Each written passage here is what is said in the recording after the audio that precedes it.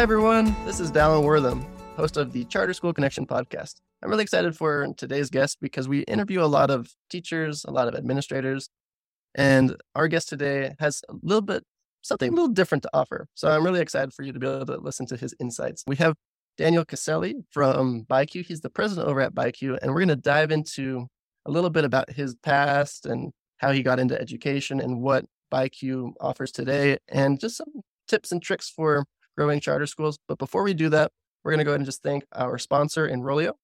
Enrollio is our free enrollment lottery software that makes enrolling students very easy, smooth, like butter, slipping into your enrollment funnel. So go check it out. But without further ado, Daniel, thanks for being on the show. Thanks for having me, Dallin. Pumped to be here. Yeah, so tell us a little bit about how you got involved in this charter school world. Yeah, happy to. So my career has always been in education, and I was a religion and history undergrad major. And for the other humanities studies people out there, probably similar experience where you graduate and you realize, oh, I have to find a job. And the reading and writing that I did, a lot of transferable skills, but it tends to not be as immediately evident where to take that degree. So my sort of trajectory in education was I did a brief stint teaching. I worked in youth ministry for a little bit and then ended up actually landing at an education technology startup because I was really fascinated with the intersection of business and education and how do we serve the education market and think sort of more holistically about improving educational outcomes. So I spent some time in Washington, D.C. at a company called EverFi, specifically working on financial literacy curriculum and kind of spreading the message about teaching personal finance at a young age. And then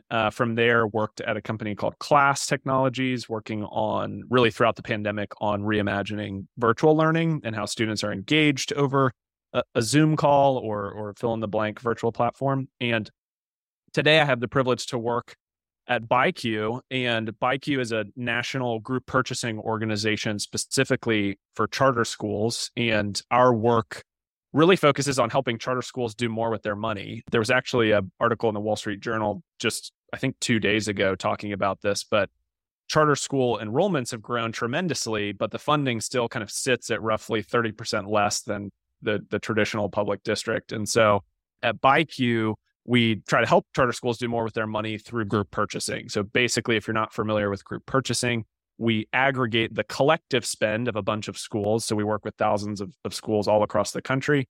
And then we use that potential spending power to go negotiate discounts with big suppliers. And so practically what that means is we do the full RFP process and we have suppliers compete and offer their best pricing, benefits, terms, et cetera.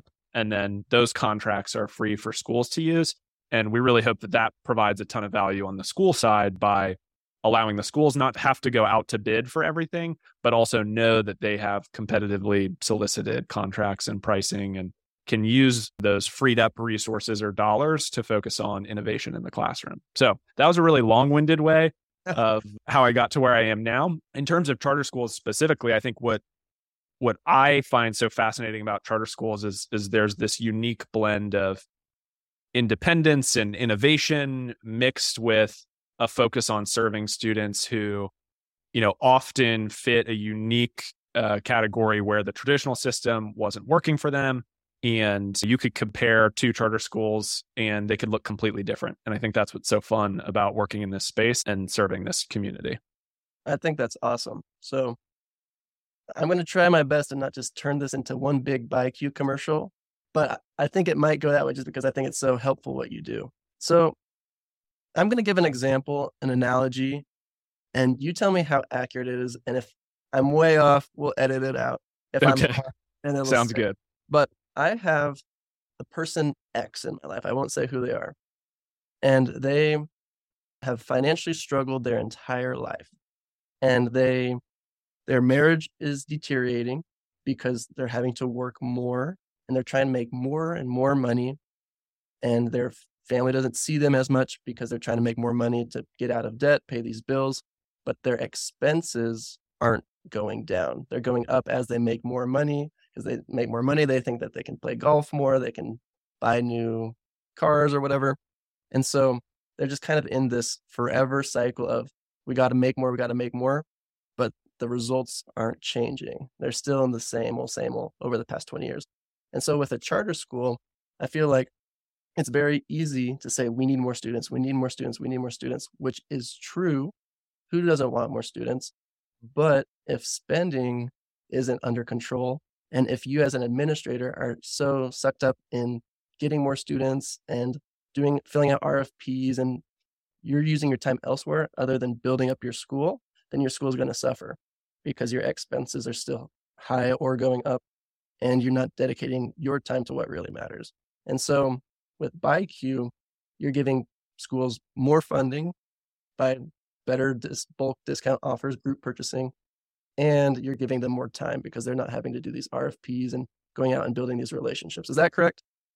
Yeah, I have never thought about it in that same way using the lifestyle creep analogy, but certainly I think the principles are the same. As I mentioned, my background on the financial literacy side, it's the same principles for private business, a public business, a school, your personal finance life.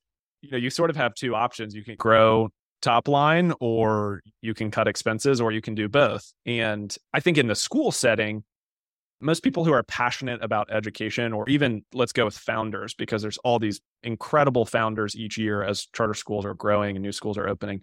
Most people don't set out to start a charter school because they love P&Ls and financial forecasting and deciding which desk is best for the students. They're passionate about the students. They're passionate about the outcomes. They're passionate about their local community. They have a philosophy on instructional design. And, when you get into your first couple of years, you realize, in order for my school to be successful, I actually need to make sure that I'm developing a thriving organization. And part of that starts with having a firm financial setting or foundation, if you will. I think the report that gets quoted the most on this is the Center for Education Reform did a big study on why charter schools specifically closed down. And the number one reason was financial mismanagement. And the number two reason was sort of general administrative mismanagement. And so, I think the reality is in terms of operating a successful school, there's a whole slew of different things you can do. We focus on one really tiny sliver of that pie, and that's purchasing and procurement. And so from our perspective, helping schools kind of streamline that process and know that they're getting quality pricing, quality goods and quality service allows them to focus on the other slices of the pie, if you will. And so, yeah, we focus on that expense side, but also as schools grow and scale, they don't always realize that there's a lot of power that they have on the business side to negotiate with these suppliers as their volume grows. And what we see all the time is kind of a reactionary purchasing strategy. I was talking to a school just a couple of weeks ago, and they mentioned, hey, I've got 600 different vendors that, our accounting team is keeping track of, and we're buying paper from 5 different places, and I'm not really sure why we do that. And so that's just a simple example of there's opportunities to consolidate and streamline and get better pricing. And at the end of the day, free up time, whether that's for your finance team or free up resources in terms of your actual, expenses line items. That's awesome. I really like that you brought up that study. In a previous episode, I was interviewing 2 awesome gentlemen from Trinity Basin, and I kind of asked them, why is Trinity Basin growing and expanding and getting new campus locations when other schools are just struggling to keep their doors open? And they mentioned, we just have an awesome CFO. And I was like, that's interesting. Cool. And then they went on to say other things, but that was one of the big points. And just like you mentioned, just financial stability is one of the big reasons why doors will close. And so, yeah, I think that's spot on. Well, fantastic. And so if I'm a charter school administrator and I am wanting to get more financial stability or just kind of compound my interest in regards to what I'm currently doing, and I'm listening to this podcast, what's the first step in regards to working with BuyQ? How does that work? What does that look like? Yeah, so before I talk specifically about BuyQ, I'll speak kind of more broadly when it comes to purchasing and procurement. since that's kind of the area we focus on, like I said, there's a whole litany of different things that play into, this particular topic. So I don't want to act like we have all the answers, but I think there's a couple big rocks that you can focus on. So the first thing would be to think about spend consolidation or standardization, and then optimizing systems and processes. So that's a lot of buzzwords. What does that actually mean? Consolidation, basically not buying the same things from lots of different places and not spreading yourself incredibly thin in terms of your suppliers or supply chain. Practically, that might mean doing an exercise with your team. Maybe it's in the summertime. Maybe it's a project that someone can take on. If you don't have a procurement team, a lot of charter schools don't have a procurement team, and someone in finance or operations handles purchasing. So you could go through an exercise where you just look at who you're buying your things from. Things could be everything from technology to furniture to office supplies and school supplies. Where are those things coming from? And where is their duplication of suppliers? So if we go back to that paper example, commodities is a really good place to think about, because a piece of paper is a piece of paper. Unless you're a paper aficionado, you're probably okay with the standard 8.5 by 11. And so that's a silly example, but you can extrapolate that out across a whole host of categories. And so consolidation is step number one that we like to talk with schools about. Step number two is optimizing systems and processes. And when I say that, I mean, how does something actually get purchased? That could be someone picking up the phone and placing an order and then manually cutting a check and sending it to that supplier. It could be you have a full integrated, ERP system, and you're using an e-procurement platform, and you've set up punch out catalogs, and across all your campuses, there's one person that's allowed to place orders within that catalog, and then it streamlines the approval to someone at the central office, and then the CFO signs off on everything. So it can be really sophisticated, or it can be pretty basic.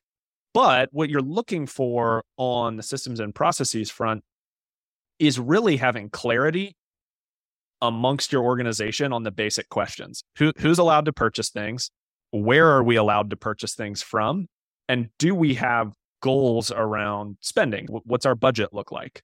And if you kind of go back to those first principles questions, a lot of times opportunities will sort of bubble to the surface to say, oh, if we tweak this, or if we actually communicate to our staff who's going to be placing orders, or if we onboard a software that helps us manage all this, maybe we don't ever have to write checks, or maybe we don't have to keep track of, these invoices or these payment terms in a file. Maybe we can just be alerted by a piece of software that, payments due. So there's a whole array of kind of manual to automated that can be implemented at your school. And not every school needs a super complex purchasing process. Back to your original question, how would someone work with a BuyQ?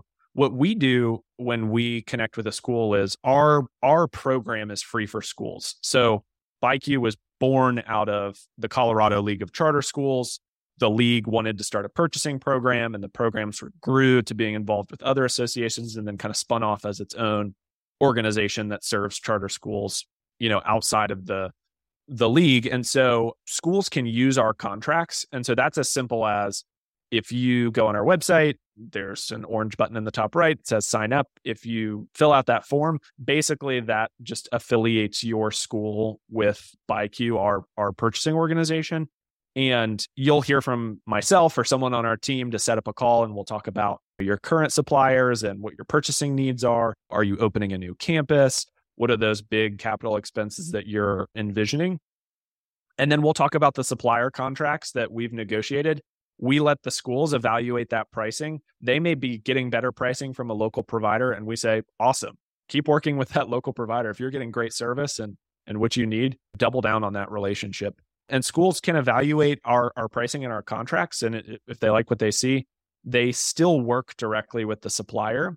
They would just do so on a pre-negotiated solicited contract. And so it allows those schools not to go out to bid. They don't have to run their own RFP, particularly in those big categories like furniture and office supplies and school supplies. And that also frees up time to go out to bid on your own for really specialized services. Maybe you're putting in a new turf football field, or you're looking for some professional development services where a big national supplier might not be the best fit and you want something customized and local. That's where we encourage people spend your time going out to bid for those more specialized services or categories, and then take advantage of a group purchasing contract for some of those bigger categories. That's awesome. So one thing that came to my mind as you were speaking is, would the same principles and the same systems and processes work the same no matter whether you're a small 100 student campus or a multi 20 campus organization? Would the process be the exact same? Yeah, that's a good question. Not necessarily. I think there is such thing as kind of over engineering your systems and processes. The keep it simple ethos definitely applies when it comes to purchasing. So it's hard to give a blanket answer. Just to talk through a couple of the scenarios, it depends on how your school or your network is set up. So it's going to be totally different if you're a large CMO or EMO that's managing 20 campuses, 40 campuses, 100 campuses, because there may be things that you purchase centrally for all of those campuses and the individual schools don't worry about it. And then there may be other categories where each school has a business manager locally that's doing the purchasing or the procurement for other categories. So it really depends on how if you're single site versus multi-site, and then if you're multi-site, meaning just a couple campuses, or if you're a network, and then it gets even more complicated if you're a multi-state network and you're navigating different state procurement laws. That's probably not maybe the answer you were looking for, but I think it goes back to starting with some of those basic questions. The questions themselves are the same regardless of the school. That's where there's some commonalities is, okay, how are we purchasing today? Who are we purchasing from? What's the current system or process? And is that system or process working well? Do people like that system? Is it quick? Is it easy? Does it track the things we need to track? Is it manual? Is it eating up, financial resources? Is it eating up human capital? Those are the types of questions that you can ask, whether you're a first year school with 100 students or you're one of these really large multi-state networks. I think that's awesome. That definitely answered my question and more some. So fantastic. Do you have any maybe examples, stories, or just tips and tricks that you would give to a charter school administrator if you just had 10 charter school administrators in a room right now and you just had a few moments to kind of share with them? Any stories or tips and tricks? Do you have anything that you'd like to share with them? Yeah, that's a good question. A lot of the things we've already talked about are things that I would encourage administrators to consider. Kind of like we were joking about at the beginning, nobody gets into education to necessarily work on, business systems and processes. What I would encourage a group of administrators to think about is really sort of what you brought up with the Trinity Basin example, which is think about the business side of running a school as kind of the means or the engine that powers a lot of the educational outcomes that these administrators are so passionate about. It's why certain management organizations have been so successful, and you see them grow year after year after year, both from helping found new schools, but also schools turning to them and saying, hey, can you help us manage our back office? Can you help us acquire a new building? And so rather than kind of argue about which model is better or which one makes sense, I would encourage administrators to think about, hey, if we get the operational side right, that powers a lot of our ability to grow. And so the combination of really strong operations with passionate educators, I think is a powerful combo. And that's why we need people like that Trinity Basin CFO that was highlighted. We need people who are really passionate about education, but also know that their gifts and talents lie on the systems and processes side of things. And so, yeah, I don't think that there's any silver bullets that I would jump to. at least in our area of expertise when it comes to purchasing and procurement. But I would encourage administrators to think about their investments in kind of the business side of things as a means to grow and scale, and growth and scale ultimately leading to hopefully better student outcomes. Yeah. Well, I think I'm not necessarily giving you like the easiest softball questions and setting you up, and you're still just hitting dingers and hitting home runs. I love what you're playing. The book just over my shoulder, Atomic Habits by James Clear, he mentions you don't rise to your goals, you fall to the level of your systems. And so wherever your systems are at, that's typically where your organization will be running. And I have a friend who has a very successful non-for-profit charity organization. And anyone that's worked in the non-for-profit world knows that it's brutal, because you just constantly need to be motivating. You constantly need donations. And it's hard to keep that story alive within people when there's so many things calling for your attention. And I just asked him, how have you been able to do it? How have you been able to grow a non-for-profit like you have? And he just said, I just run it like a business. The biggest issue with non-for-profits is that they run their non-for-profit like a nonprofit. It's like they run it like a business so that you have these margins to then be able to fulfill your mission. And so I think what you just said speaks volumes. So thank you for sharing that. Yeah, absolutely. I love the James Clear quote. That's a convicting one when you think about it, both in your personal life and in the workplace. Very, very true. Well, rock on. Let's go ahead and, unless you have anything else, let's just wrap up with a couple fun lightning round personal questions if you're down. Cool. Let's do it. Cool. So let's go ahead and say, if you had a billboard, me and Daniel, actually, before we hopped on the podcast, mentioned that this is a Tim Ferriss question. If anyone's listened to the Tim Ferriss show, he frequently asks this question. But if you had a personal billboard, what would it say? Do you have anything off the top of your head? And if not, we can move on to the next one. So I told Dallin just before we hit record that I didn't have an answer to this question. So with very little lead time, I'll share one off the cuff. And this is totally recency bias because my wife and I were talking about this morning. I would probably say everyone else is faking it too. And I know that sounds funny, but we were talking about how, as we've gotten a little bit older and as we're having children and feeling like, are we really that much smarter or more mature or, quote unquote adult? And I think about that in the workplace a lot with, titles and leadership positions. And in my experience, when I sit down with leaders, everyone's just trying to figure it out. And certainly we have a lot to learn from each other. And the reason that one comes to mind is because hopefully that is a encouraging thing to other people to think, oh, I can figure this out too. No role is too big. No task is too daunting. If other humans have done it, I can figure it out too. Well, I'm really glad I asked that question. And I'm really glad that you said that, because there was one time I was in this mansion, this huge house of this CEO. He's been the CEO of tons of different companies. He's sold so many different companies for millions of dollars. And I'm just kind of, enjoying myself being there. He's a very pleasant person. He would have been who he was, even if he was in a small shack. So kudos to him. But he called me over and was like, hey, Dylan, come check out this YouTube video. I want to show you this YouTube video of this skier.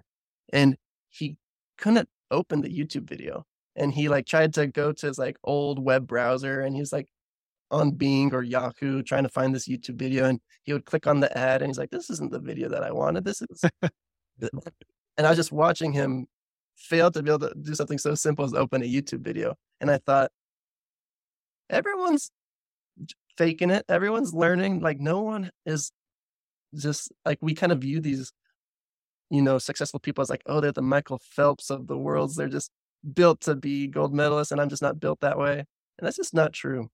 So I think that's very humbling and reassuring what you just said, because I've felt that way as well. So yeah, I think we could all do with a good dose of humility, but also recognizing that, everyone else is trying to figure it out too. Yeah. So awesome. Very cool. And there's one question that I didn't send to you in the podcast details, but as we've spoken, it's kind of occurred to me to ask it. So you are a new father and you're the president at BuyQ and you're working, you're a family man. So could you just tell us a little bit about that, like work-life balance and how you go about it and maybe your strategies or your philosophy about finding that balance in life? Oh man. I am totally trying to figure that out. So yes, there's probably lots of other people who have much better answers. I think that's an interesting question in the context of the industry we work in. There's the old adage is teachers are overworked and underpaid, and I think you can apply that same moniker to a lot of the administrators and leaders who just pour out their heart and their energy and their soul every single day and are not always recognized for it. And so I think my approach to work-life balance is, someone told me one time, I had somewhat of a mentor who told me that in life you're juggling different balls, and some of those balls are rubber and some of those balls are glass, and you don't want to drop the glass ones. And so I would argue, like for me personally, those glass balls are faith, family, my health, and I don't want to let those balls drop. Work is an important ball, but our work tends to be a rubber ball. And so that has been something that has kind of stuck with me. I try and think about, ultimately 20 years from now, am I going to look back and say, man, I'm so glad I worked those extra hours and ignored my kids? Probably not. And so that's how I try and approach it. And I get it wrong all the time and still figuring that out. Well, I was going to add to that, but I don't even want to because I feel like that was such a good answer. You're making me so glad that I'm asking the questions that I'm asking. Awesome. Well, thank you so much. Is there anything else that you'd like to share with our small but powerful and exhausted and hardworking audience? Sure. Yeah. Well, first off, thanks for having me on the show, and, love what you guys are doing. I'll just end by giving a shameless plug because BuyQ is starting our own podcast. And in many ways, we've been inspired by Dallin and his team. And that podcast launches next month in September. It's called Charter School Insider. And it is focused on the business side of running a charter school. So a lot of what we talked about today on, operations, finance, procurement, finding new real estate, all of the systems and processes that have to be put into place, leadership development, teacher retention, all the kind of necessaries of operating a successful charter school. That's what we're going to dig into on Charter School Insider. So look us up. We're on Spotify, Apple, and Google. And the first episode comes out first week of September. And we'd love to have you tune in. And if you're a school administrator and you want to come on our show, let us know. You can email us at podcast@buyq.org. So that's my shameless plug for our show on your show. So thanks for the space to do that, Dallin. No, of course. I'm really glad that you plugged it, because if other people get a fraction of the value that I got just by speaking with you in this 30 minutes, then it will be well worth every listen. So, well, thank you. Very, very kind words. Thank you. Yeah. So everyone in the show notes will include a link to BuyQ, will include a link to Charter School Insider, and we'll just kind of go from there. And I guess, Daniel, is there a better way for them to reach out to you specifically, or just podcast@BuyQ? Yeah, if you'd like to contact me individually, I'm on LinkedIn, Daniel Casselli, or you can email me. My email is dcasselli@buyq.org. Yep, thanks. Well, we'll include all of that in the show notes. Thank you so much for being on the show, Daniel. Yeah, thanks, Dallin. This was fun. Let's do it again sometime. All right, bye now.